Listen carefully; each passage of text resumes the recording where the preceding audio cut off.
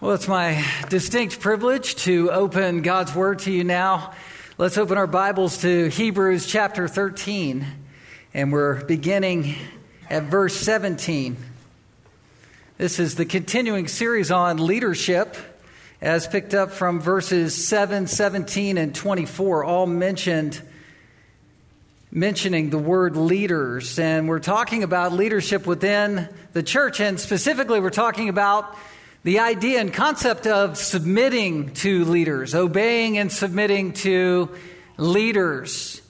It's, I think, very easy to look at our culture and look at the way things are ramping up and even sort of dangerous these days to think that submission or submitting or obeying has become such a foreign concept in our culture that it's even become a bad word to many.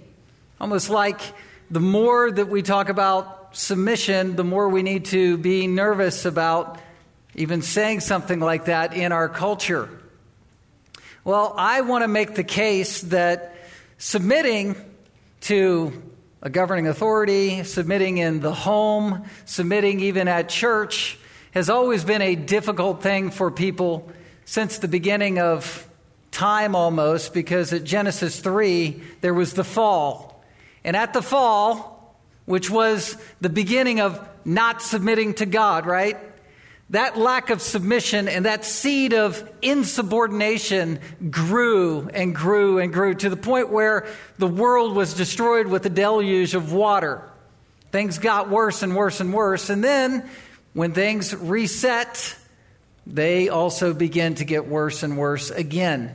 And so insubordination, or a lack of submission, or a lack of having a heart that desires to submit, is nothing new. Just think through the biblical record. What happened? Cain murdered Abel, right? You have Jacob who lied to Esau. You have Joseph who was sold into slavery by his brothers, breaking the heart of his father Jacob, who thought was left for dead. You have all kinds of sins that were happening in full and living flamboyancy and color all the way back at the beginning of the biblical record. There's lies. There's kings who were polygamist with regularity. There was the Tower of Babel that happened earlier on, where you have idolatry on steroids. You have people willfully rejecting God's authority out loud and on display. All of the Ten Commandments being just broken and shattered at every turn. Murdering. You have people who were lying. You have people who were insubordinate to parents, all in the biblical record and narrative. You have people who were taking the Lord's name in vain all over the place. Even David's sins, all in one fell swoop, basically broke all of the 10 Commandments, did he not? Paul, who was the perfectionistic Pharisee, was undone by the law as it stood as a mirror to his heart, showing him his covetousness, where he was undone, going, man, I thought I had it all licked. I thought I had it all figured out. I thought I was just fine by my moral obedience. And yet he too was an insubordinate sinner to God. So insubordination or lack of submission is nothing new. And we can see that in Scripture, it says that in the last days there was going to be insubordination. 2 Timothy chapter 3, 1 and 5, it says, but understand this, that in the last days there will come times of difficulty. People will be lovers of self, lovers of money, proud, arrogant, abusive, disobedient to their parents. There it is, insubordination. Ungrateful, unholy, heartless, unappeasable, slanderous, without self-control, brutal, not loving good, treacherous, reckless, swollen with conceit, lovers of pleasure rather than lovers of God, having the appearance of godliness, but denying its power. Even religious hubris, where people are faking it, but in their hearts, all of these sins and seeds of sins are live in people's human depravity. When did depravity begin? At the fall. At the fall. We were born in sin. It doesn't mean all of us do all of the things as horribly as we possibly could, but it means that all of us are all stained in all parts by the sinfulness of sin. And so for Hebrews 13 to be addressing this issue, in the church, in the earliest stages of the church, should not surprise us. The need for the church to be commanded to submit should not surprise us. You say, well, weren't things supposed to get worse and worse and worse to the last days, and aren't the last days now? Well, the last days began, by the way, when Jesus ascended to the right hand of the Father. That was 2,000 years ago. So he's poised to return, and at Acts 1:8, that was the beginning of the last days, and here we are now. So within this last days era, there is a struggle to submit, both in our culture and society, in all manners of employment and governing authorities and in homes, but also within the church. And I'll show this to you. It was 2,000 years ago, and this is a problem even to today. Hebrews 13:17. It says, "Obey your leaders and submit to them." And here's the motivation. Don't miss this. "For they are keeping watch over your souls, as those who will have to give an account. Let them do this with joy and not with groaning, for that would be of no advantage to you." Listen, individualism, insubordination, these are not issues that were made up by the West or Western culture. This is not an American idea. This is not even a 21st century idea. This is for every heart. And every heart needs to be challenged and subdued by Scripture to think through the question of this: why should I submit? Why should I obey? What does it matter, one way or the other? What does it matter? Well, it requires a spiritual mindedness even to ask the question in humility, not to be bucking the system or challenging authority, but to say, Lord, I'm asking myself in my own heart, and I know some of you, even here in this room, have had to do that, have had to soul search and say, why should I obey? Why should I submit within the church? What good is it for me? You might even be asking, why should I obey and submit within governing authorities? And Romans 13 speaks of that. We'll hit that later within the message. But why in the church? What's happening when you submit to a governing authority, to a leader within the church? What's happening in your own soul? Well, I want to just give you the principle up front. It's this. You can write it down if you want to. Submission is a key barometer to your spiritual condition. Submission is the attitude. I'm not just talking about raw submission, just saying, okay, I'll just do it. I don't want to do it, but I'll do it. I'm saying the attitude of submission. It's not just that you submit, it's how you submit. A submissive attitude is a key barometer to how you're doing spiritually. A lack of submission is also a key test or barometer to how you're doing spiritually. The state of your soul. Not just whether you're alive or dead spiritually. It could come to that.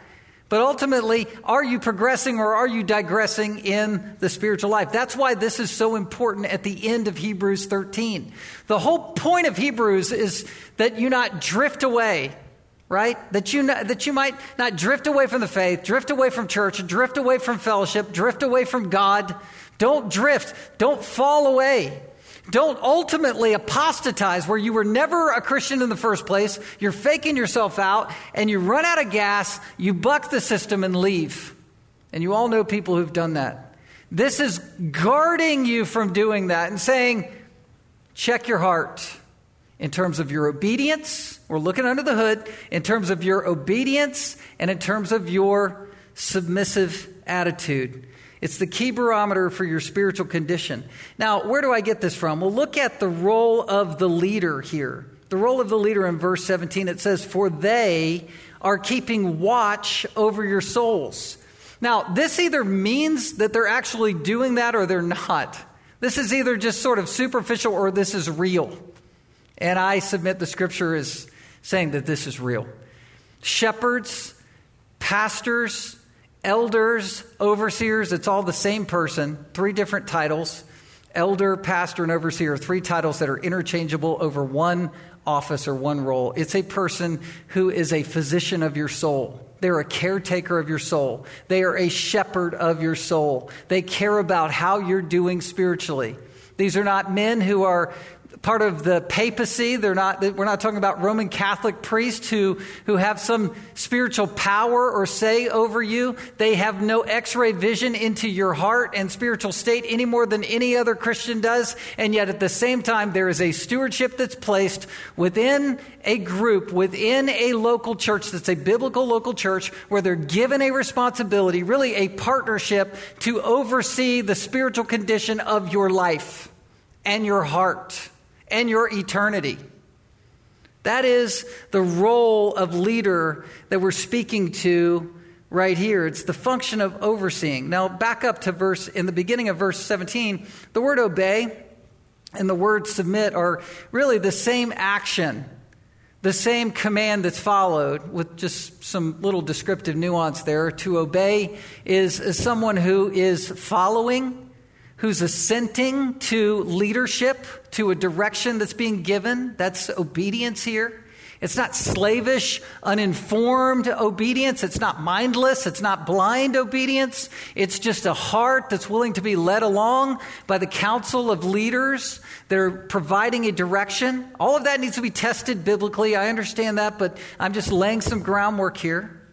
That's the obey part. And then submission is a yieldedness. It's a yieldedness to be corrected. It's being correctable. It's the idea that you might be thinking unbiblically and you're just being refocused to a biblical mindset and a biblical direction. This is what we're talking about. Attitudes of the heart within the congregation that say, I'm willing to be moved along by the direction of a leadership, not blindly, but open, with an open heart to that, and then being willing to be corrected. This is obeying and submitting, which is the barometer of a person's spiritual condition.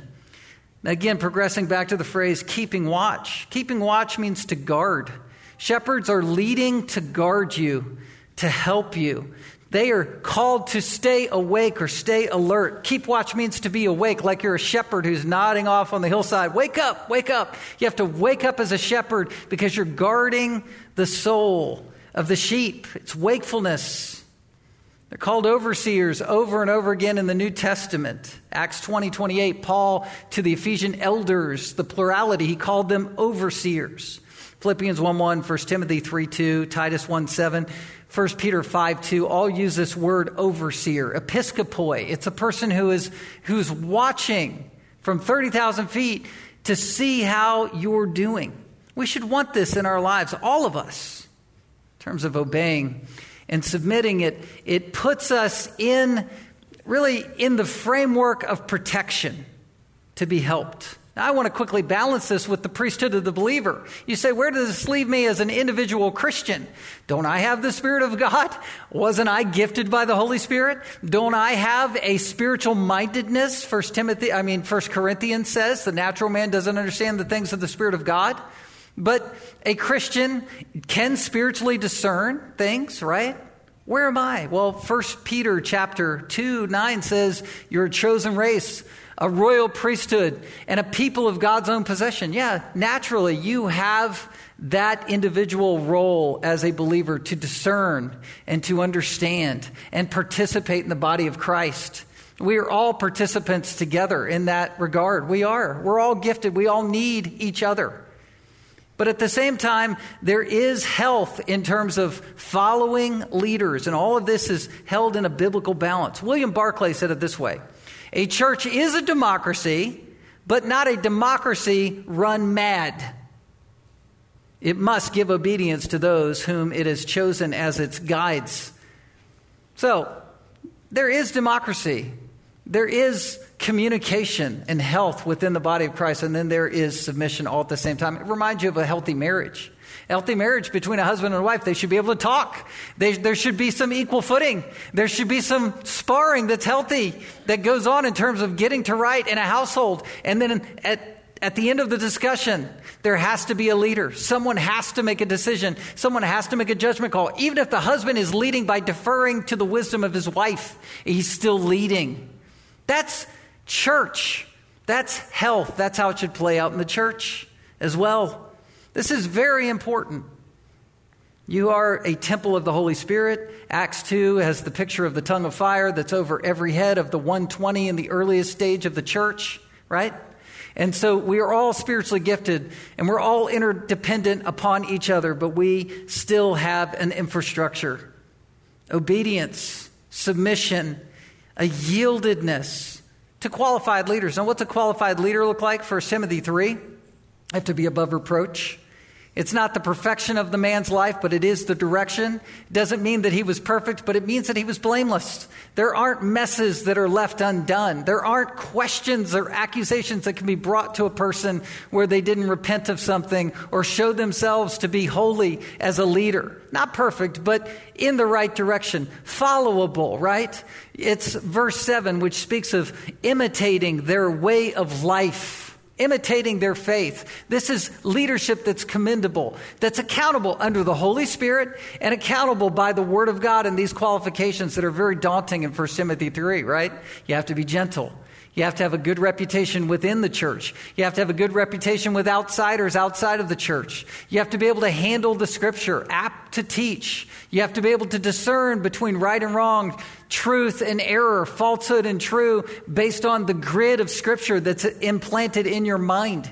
You have to be a person who is a shepherd, not overbearing, not overlording, not overreaching with your authority, not an oppressor, not a brawler, not a bully, not someone who's addicted to wine or alcoholic beverage. You have to be a Spirit-filled believer to be a qualified elder. And it's within these qualifications that a person is drawn to follow that person.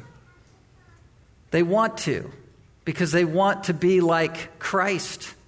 Leaders are found in the church to be plural. It's leaders on purpose here. It's not just a leader. We're not talking about a cult of personality where you follow somebody because you like the way they tell jokes or the way they look or the way they act or their business acumen or whatever.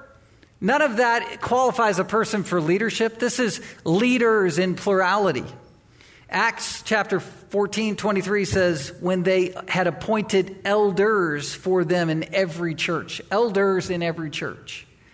Titus 1:5 speaks of this. Acts 20:28, overseers. It was a group that Paul met with at Miletus that was the church leadership at Ephesus, the church at Ephesus. It's always more than one to be biblically balanced.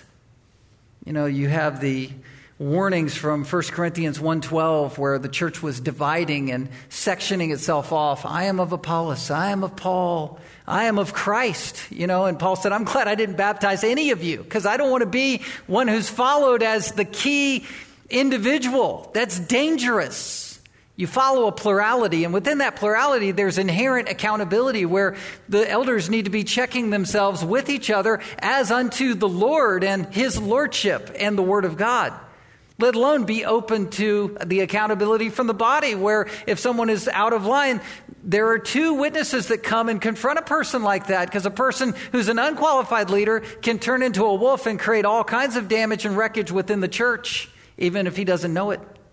So this is the accountability that we're talking about to follow. We're not talking about, again, a religion that we're following. We're not talking about a religious position of authority that's defined by the beauty of a person's robe. We're not talking about that. We're talking about following men who are set apart in God's providence, who are Spirit-filled, who are affirmed by the church, who the Holy Spirit put in place, who are biblically qualified, held in check.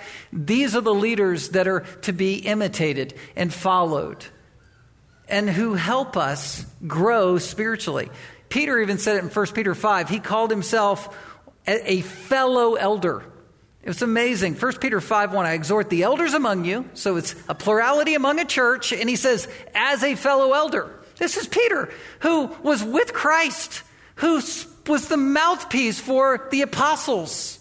He was the preacher at Pentecost. And he went to the church in 1 Peter 5 and says, I'm just one of the fellow elders. I just want to fit in. That's eldership. And that's the authority that you can follow biblically. All the authority from an elder is the Word of God anyway, right? It's the Word of God, and we establish that from verse 7. It's those who spoke the Word of God to you. A leader is someone whose authority is not based on personality or any other category other than the Word of God. We're really following the Word as we follow the Lord. Verse 8 talks about that. Jesus, the same yesterday, today, and forever. The reason we follow a leadership is because we're following the Lord. And I said I would bring us back to Romans 13 to talk in terms of broader leadership and governing authorities, which is a hot topic right now in the state of our country. We need to go to the Scripture, do we not? I mean, I don't have all the answers to all that's going on now, but I will say this. When life gets hard enough and you come to the end of yourself, there's two places that a Christian should run. Number one, the Word of God. So ask yourself, when you're at the end of yourself, what verse or 2 or 3 verses will help me right now? Right? And I'm thinking of you who serve in public arenas. You need the Spirit of God. You need a verse. You need a passage. You need the protection of the Scripture right now, right?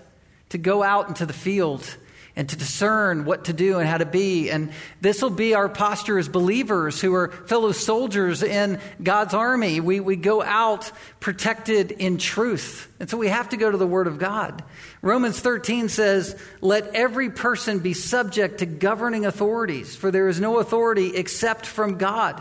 Why do we serve and submit to a government? Even if we disagree, why would we do that? Well, you have to do it to the degree that we aren't disobeying Scripture, but we're just obeying God's Word, and we're trying to discern the exact way to do that. You do it with this mindset. You say, the governing authority was established by God. And so you ask yourself this question: what is God doing even through a government that I either agree with or disagree with? I need to see God as the one who established it. Why do I say that? Well, look at the next verse. It says, Romans 13:2, "For there is no authority except from God, and those that exist have been instituted by God. Therefore, whoever resists the authorities resists what God has," what? "Appointed. And those who resist will incur judgment." You have to start with the Scripture. You have to understand that the Scripture is there. It's radical, but it is an important piece to understand. And it's the same way with the governing authorities within the church.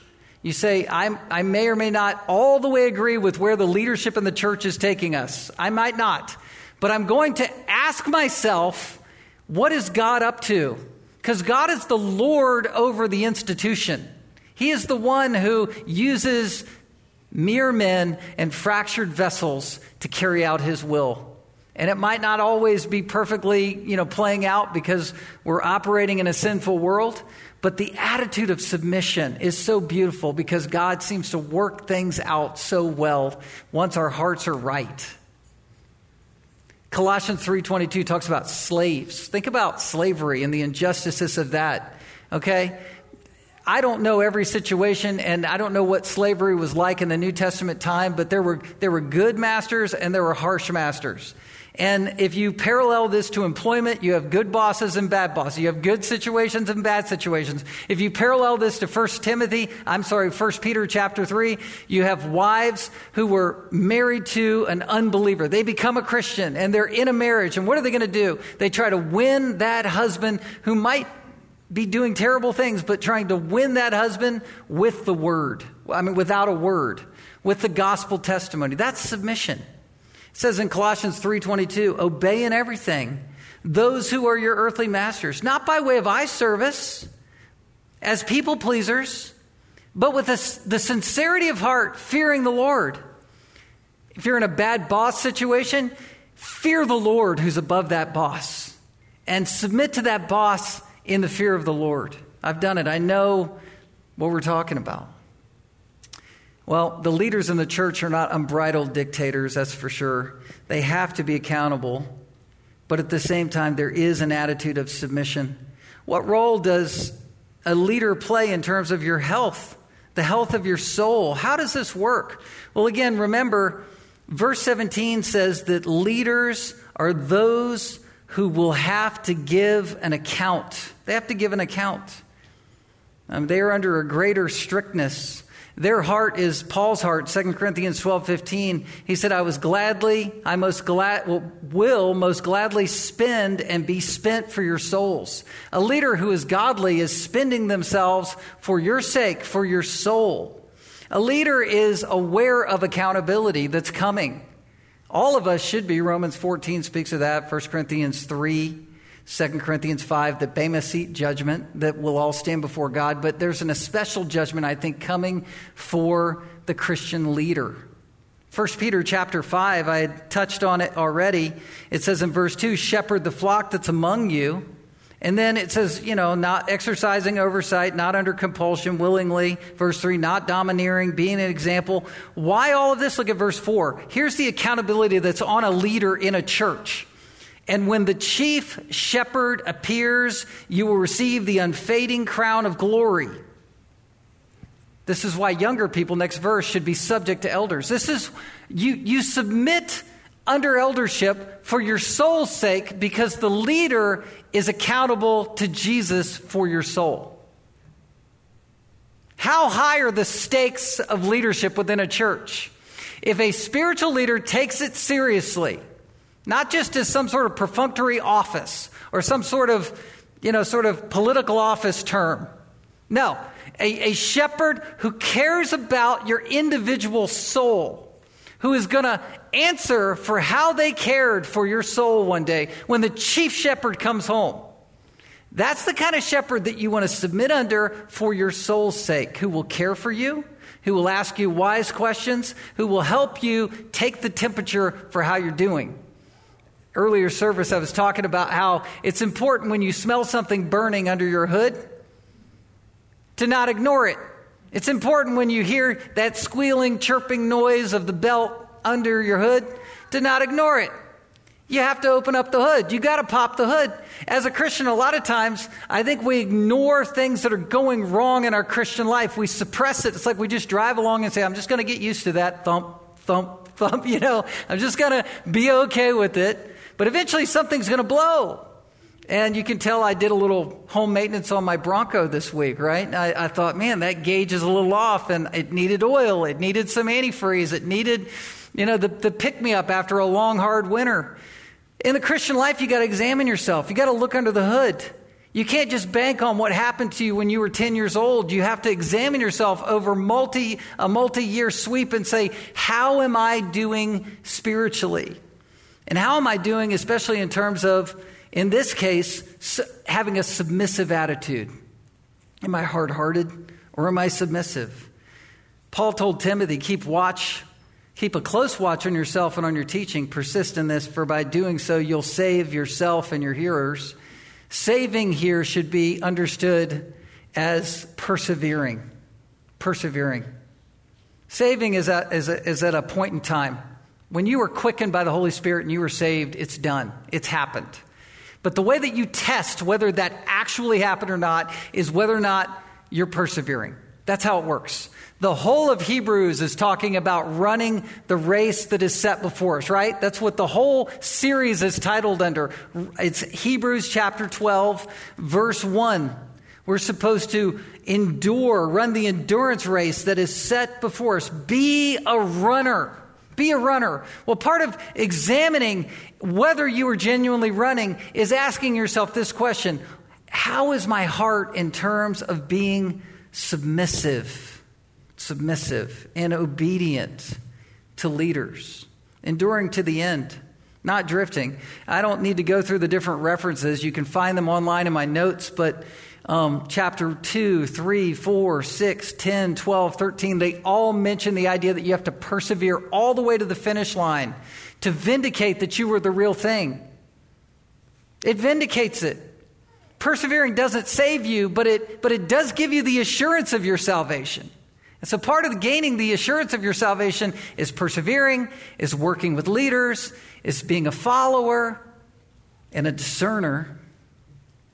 This isn't to raise a pastor or an elder to a God status or a papacy status, but it is to see the significance of a shepherd testing you. There's a lot of testing that's going on right now, right? With the C-19 with the virus, and some of my kids have had to be tested and take the test, right? Whether the short test or the long test, just to apply for a job this summer or just to go to a doctor's appointment. You had to be tested first. I didn't have to get tested. Praise the Lord so far. But the idea is that testing is important, but some of the tests, as you know, are interesting and curious because you can be completely asymptomatic going for the test and have it, or you can be someone that's full of symptoms that are, off the chain, and you get tested for it, and you might have a different kind of flu or a different sickness, but not have it. And so it's kind of an interesting parallel to the Christian life. You might think you're humming along and just fine, right? You don't have something that can take you out. You don't have something that's spiritually lethal going on in your life, but you got to be willing to test yourself with the Scripture to see where you are or are not. Look at verse 17 again. This is sort of wrapping things up as we close, but it says you're basically going to submit to a governing authority in one of two ways. Verse 17, let them do this with joy and not with groaning, for that would be of no advantage to you. The no advantage is this. The no advantage to you isn't just, if I make my leader at church groan, which the word groan means to deep sigh, if I give him a hard time, that's going to be a bummer for me too at church. That is not what the author is saying here. No advantage here means you are found to be empty spiritually. So you're going to approach leadership one of two ways, either in a way that encourages leaders, that builds them up. Now, I'm not saying we overlook sin if there's sin in the camp at the leadership level, but your followership is either building up the leaders or it is causing them to groan, one or the other. And depending on how your heart attitude is when you're asked to obey or submit, it's going to give one of two effects, either joy or groaning, happiness or sadness, strengthening or draining. Those are the dynamics that are happening. And if you're a drainer, then it could very well mean that you are spiritually empty inside. You're left, literally the word is unprofitable. And it could mean that you're not spiritually alive if you're someone who is always causing the leadership to groan. That's the warning of this text. Again, we want to persevere. We want to be strong spiritually. And so one way to reassure yourself that you are strong spiritually is by being a joy to leaders. It's health within the family. Be like a submissive wife that's a joy to a husband, or an employee that's a joy to the employer. Those kinds of things reassure you in your employment. They reassure you in your family. Well, guess what? If you are a joy to the spiritual leaders, they will reassure you to your position and your growing status in the Christian life. That's how it works. You're one or the other.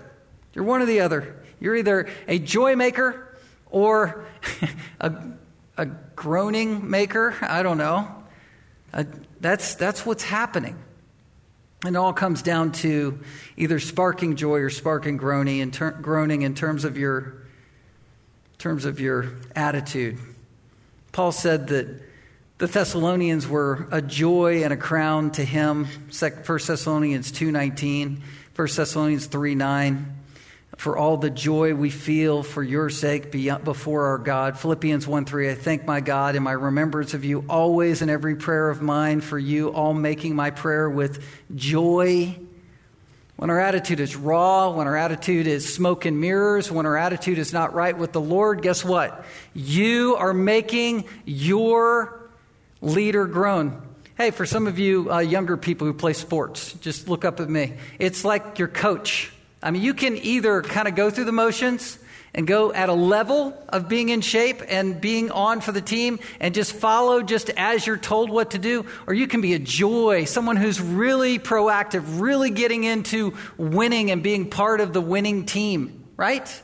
This is what we're talking about. This is how your spiritual health becomes conclusively positive, conclusively assured rather than inconclusive. So what does this practically look like? And I just want to touch on these last two verses. They connect really well, so stay with me. Give me 2 minutes. Is that fair? All right, look at verse 18. pray for us. Here's the command to be submitted to. It's as clear as this. Look, obey and submit. All right, let's test it out. Here's a command to be obeyed, not some moral thing, just practically speaking, pray for us. This is the author of Hebrews, a leader, one of their leaders. Please pray for us, for we are sure that we have a clear conscience. This is not blind followership. This is hearing from the leader that they have a clear conscience before God. The biblical qualifications, the affirmation of the Holy Spirit on this person's life, they're checked out. Pray for me. Pray for us. What is he asking for? He's saying, I'm desiring to act honorably in all things. Pray for me that I will do this. My conscience is clear. I desire to act honorably in all things. Verse 19, I urge you the more earnestly. Here's the command to be obeyed. Here's following with a heart of humility. I urge you the more earnestly to do this in order that I may be restored to you. You know, godly leaders aren't distant. They don't want to hold themselves up on some ivory tower. They want to be near. They want to be accountable. They want to be transparent. Pray that we can be reunited. Pray for that. The command here is not some obligatory burden. This is just pray for me commands. This is the heart of faith and love and saying, please pray for me as we do this together, right? That's the heart of a leader. This is one to be followed. May we all be spiritually affirmed as we follow the Lord's leading through God's word.